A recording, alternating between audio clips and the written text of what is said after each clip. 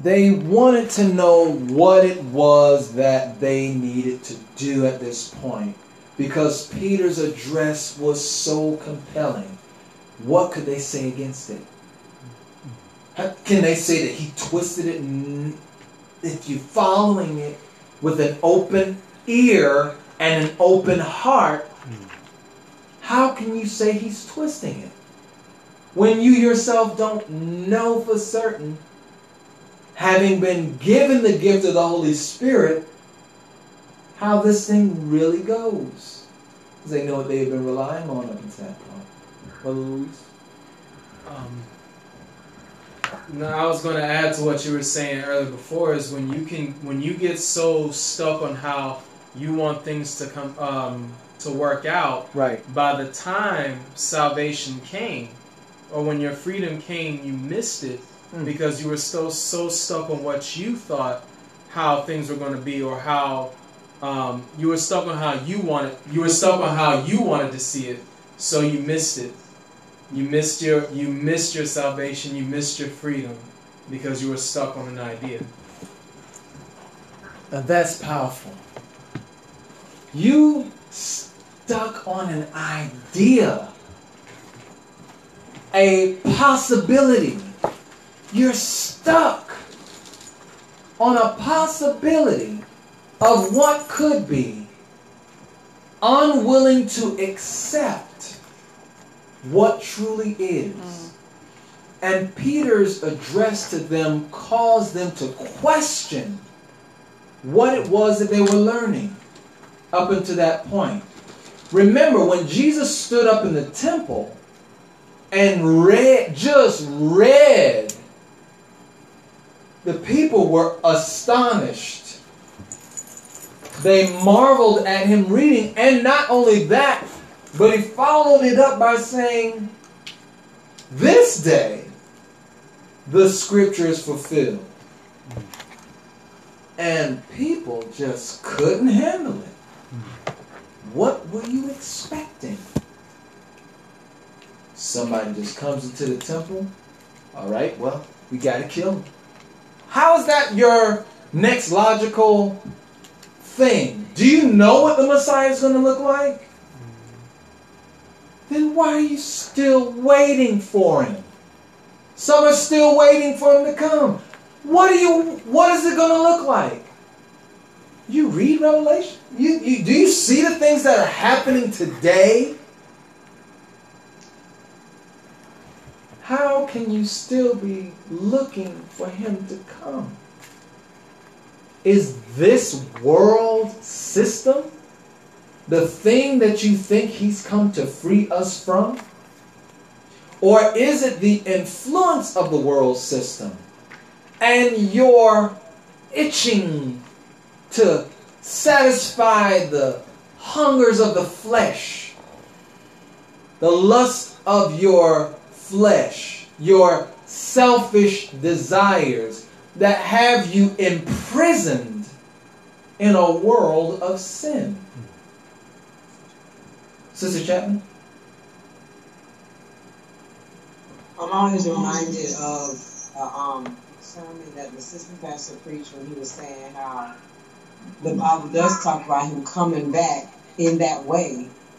It's just he was saying how it was on he was saying how they had that prophecy, and I believe it's in David or wherever. He was saying it's just it does say that he's going to come lowly and on a donkey. It also says that he's going to come triumphant, but when, it doesn't say. It doesn't say which comes first, which comes next. One, he's going to come. When he comes at the end, oh, he's coming. He's not coming on no donkey, you know. And that always stuck with me, that he was saying, you can't, like you're saying, you can't get stuck on which way he's coming or when, because it doesn't say when. You know what I'm saying? It didn't specify the time that he was going to come triumphant on the horse or come on the donkey. So there is an instance, a lot of people think that we do not, that Jesus never told us when he was coming.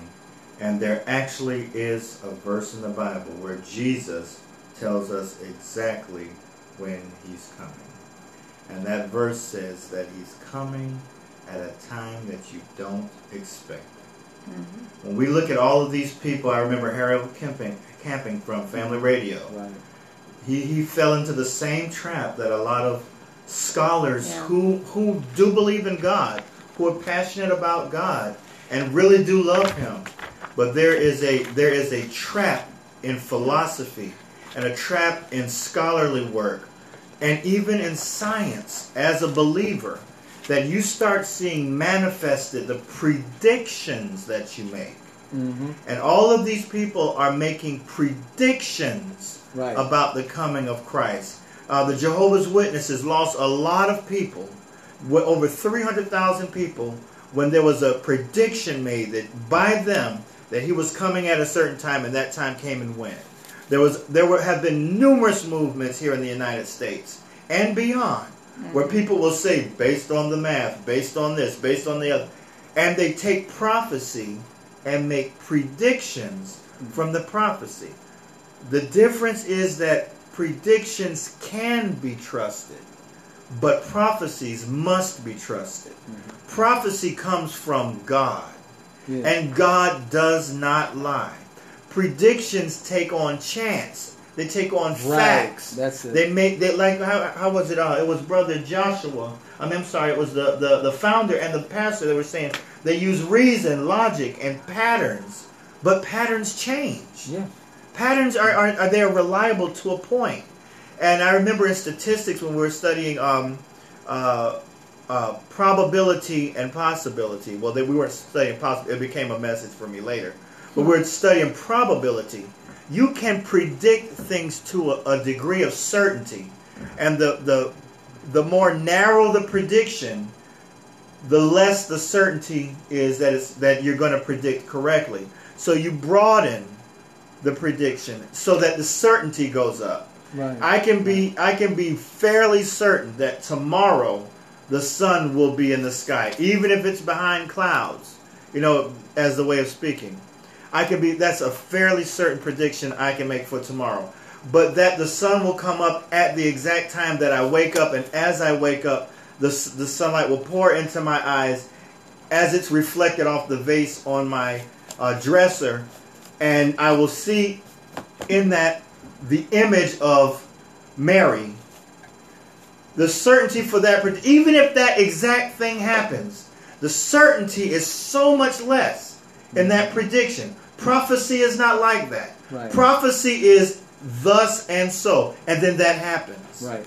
When it was prophesied in Isaiah about how Jesus would die over 700 years before he was born, that was not a prediction. There was certainty. Prophecy does not have to happen exactly when the next day or the day after. It happens in God's time. Mm-hmm. And it may take 7 minutes, 7 years, or 700 years. Prophecy does not change. I agree with us. I do that all the way around the barn just to say I agree with the last speaker. I agree with prophecy does not change. It does not have chance involved. Prophecy is certain. Amen. That I think we gotta. That's good. Focus in on. Prophecy cannot change. Yes.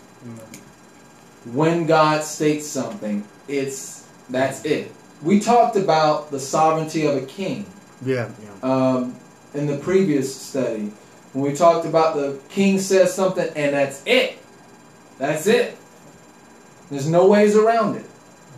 He says it, it goes into law, and he can't even unchange it. We talked about that in the book of, when we were in the book of Esther, we talked about that, where the king can say something once he declares it, he puts a signet ring to it, he signs it, it's the law, you can't change it. And we saw how Haman used that fact to manipulate a situation that the king could not change. He could only add on to it. That's with a king who is a man. Mm-hmm. But God is not up there being tricked by anybody. He's not hearing what somebody prays in deceit and answering their prayers and then finding out, oh no, what have I done? He didn't do that. He knows your thoughts are far off.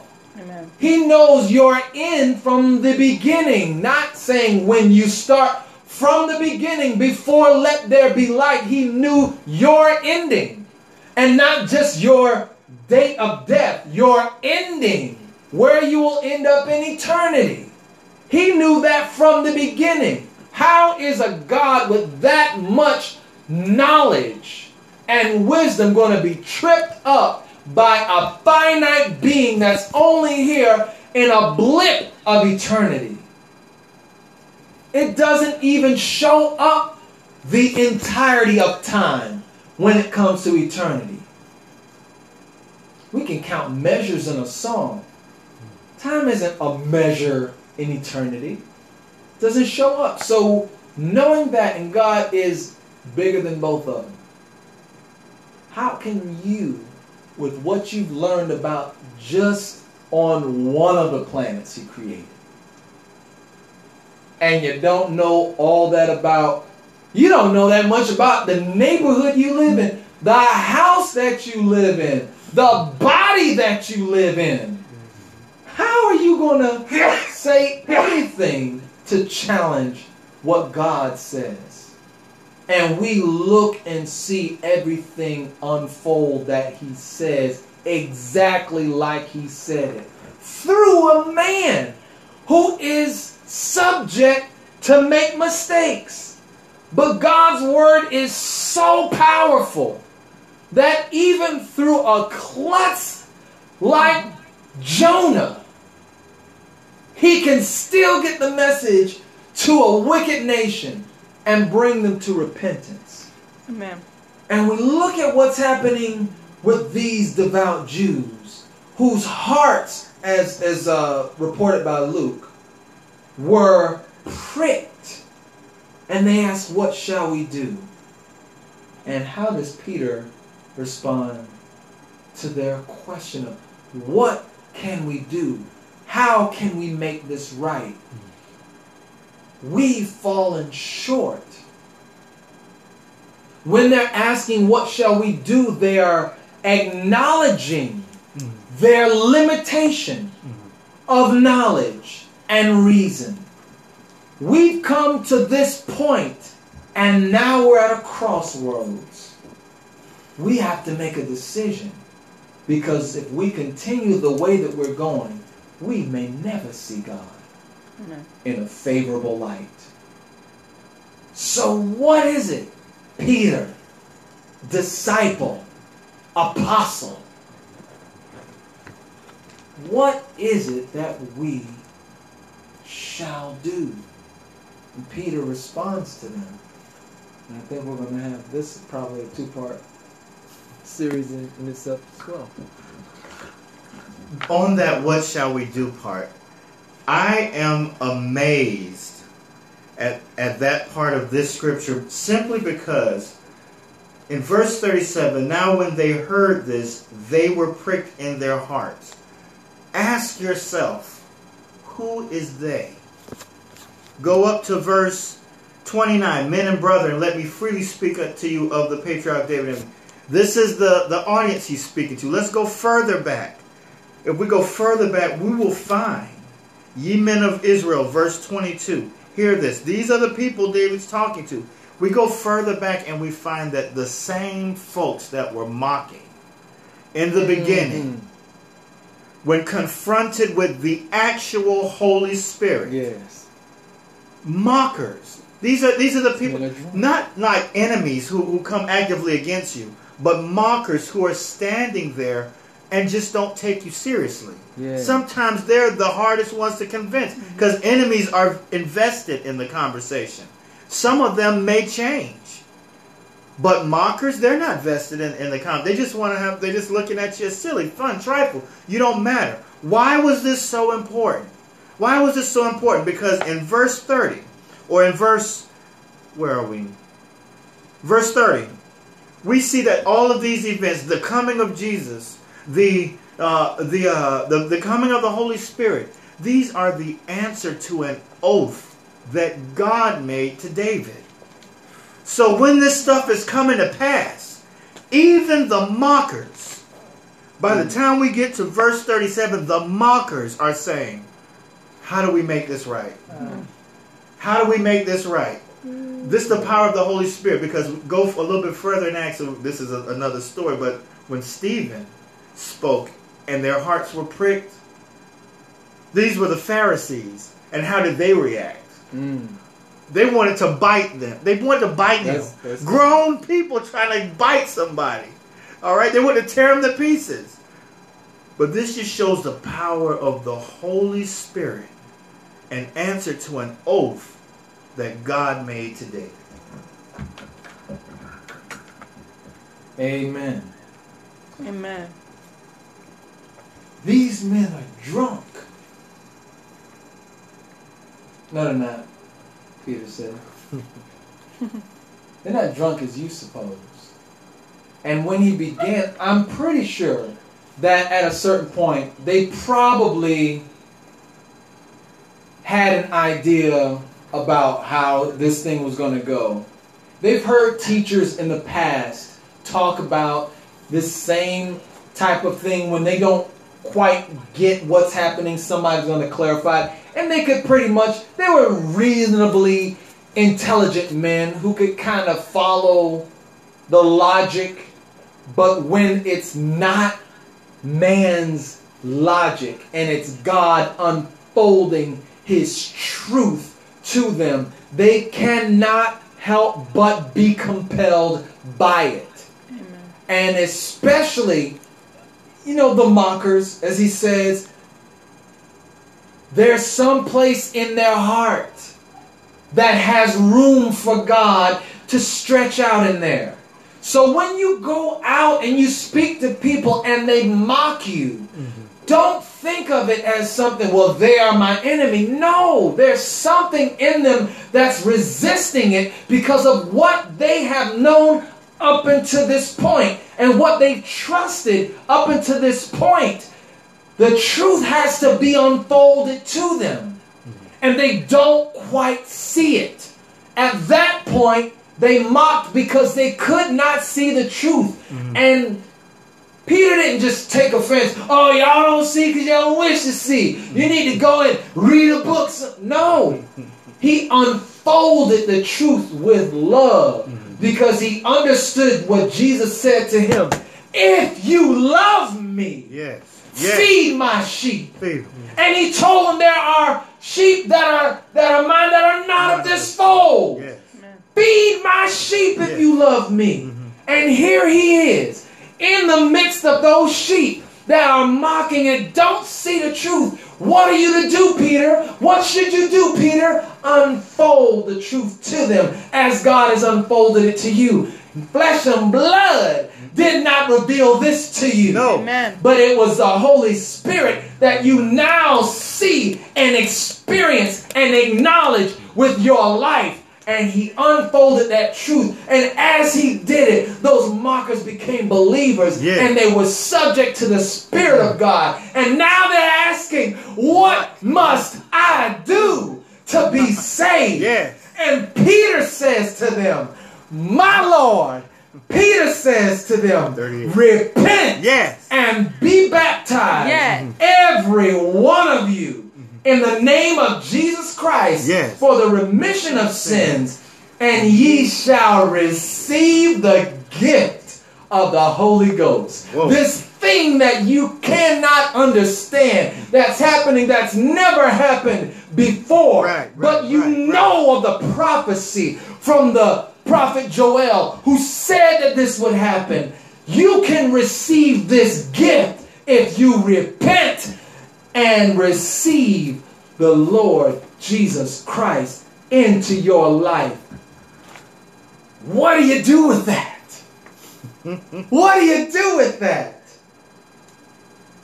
He gave them the outline. He gave them the inline and the inroad to the door, who is also the key because he's the path He is the light to the path. He's the door. He's the key. He's the one that gives you the strength. He's the Holy Spirit that is speaking through me now as Peter speaks. Yes. You want what you see. You're marveling at it, but you don't know how it's possible. I've told some things to people, even at work. And I know it was God speaking through me. And they still don't get it because they're trying to figure out, how did I know? How did I reason it? What tools did I use to figure this out? It's not me. They see me make mistakes. It's not me. When God reveals something, then accept what He says. Stop trying to figure it out. And when these men stopped trying to figure it out, they left themselves open to receive. When you're using logic all the time, you shut the door for the Spirit to work in you because you've decided already that you will be navigated by your own logic. Amen. Your own thinking. But when you cast that aside, you open the way for God to say, all right, now you say this. Peter had no choice in the matter. I mean, he had a choice, but what I'm saying, he got to a point where, listen, I denied him. And he still came back to me. And gave me the keys to the kingdom. Listen, this same Peter walked on the water when everyone else was on the boat, but he denied Jesus 3 times. When Jesus, as a man, needed him most to be a friend that would stand by him, where he pulled out his sword to defend him in the only way he could think logically to do it. This same Peter was left with that guilt because in his mind and through his logic, he saw the cross as the end of the story. So he put a period there. And then Jesus put another period there. And then the Father put another period there. And the Holy Spirit put another period there. Because it's not over. And he came back to that same group that deserted him. And showed them love. This is our calling. This is our commission. When we go to a world that does not understand what we are talking about, why you live this way, why you deny yourself certain things, why it's so important for you to get into your word and to live a life becoming of a Christian, they will never understand it using their logic, so they're left with the devices of the world to mock, to make fun of, to dismiss. Amen. But something in them still yearns for it. Amen. And if we don't see that through the disciples who took on a mindset, having learned from him firsthand, sat at his feet while he washed their feet and broke bread before his body was broken, and saw their intentions, but still having gone through all that, understanding what his role was, he still came back to them and then told them what to do and left and sent to them the power to do it. That's love. So how can we not do the same? Amen. What obstacle is so great that we cannot do the same? Having the scriptures, having the prophets, having all this in the volume of a book, and then the Holy Spirit to give us wisdom about it. I don't know what else to say. Does not matter if you don't know what to say. Open your mouth and I'll speak for you. When we believe like that, we're going to see change in this world. What's going to happen if the election's overturned? What does it matter? Our commission does not change. Amen. Amen. Let the world worry about worldly matters. We don't worry about those things. We see it, we know it's happening, and we continue on. That doesn't mean don't do your civil duty and vote and do all that stuff. Give to Caesar what's Caesar's. But don't go taking what's God's and giving it to Caesar. Amen. Who is Caesar? The world system that we're in, but not supposed to be of. Because we are of God. And when we become of the world, we are enemies of God. Amen. We switch sides. But he still came to us while we were yet his enemies. Jesus died for the ungodly. Oh, man. Thank you, Lord. Ungodly. For the promise is unto you and to your children and to all that are afar off, even as many as the Lord our God shall call. Amen. We ain't gonna be able to get through it all. My goodness. We're not gonna get to No, it. that's, Oh man. we'll say it. It's beyond what you see. You look at what shall we do?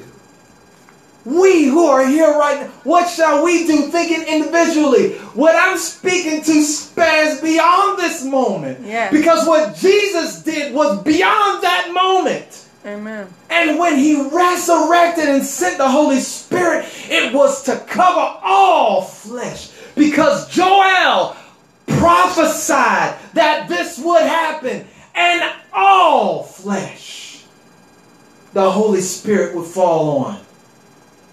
It ain't just for you in this moment. You are here to see it and receive it. But it's going to be for you, for your children, for your children's children, for your great-great-grandchildren, and everyone who's afar off.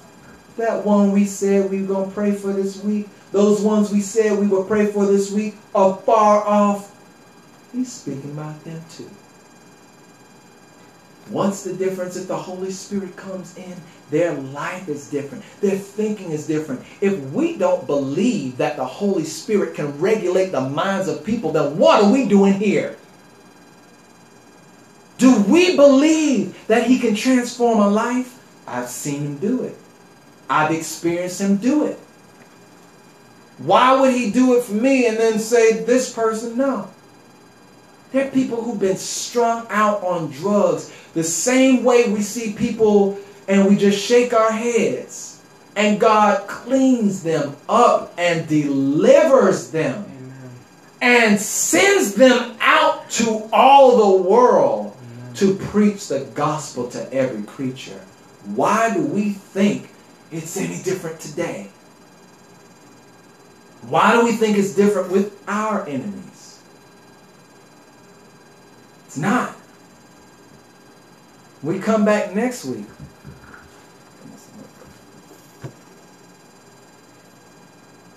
We're going to deal with this response. Let's deal with this response from the crowd.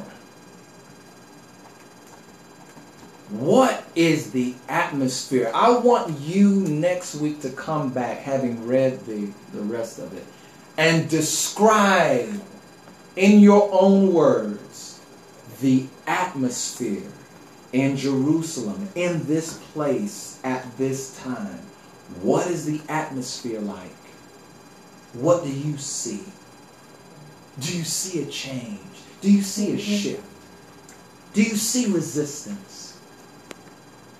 What is the atmosphere? And if there are any other questions, I'm going to allow. Praise the Lord. We thank God for all of you who have joined us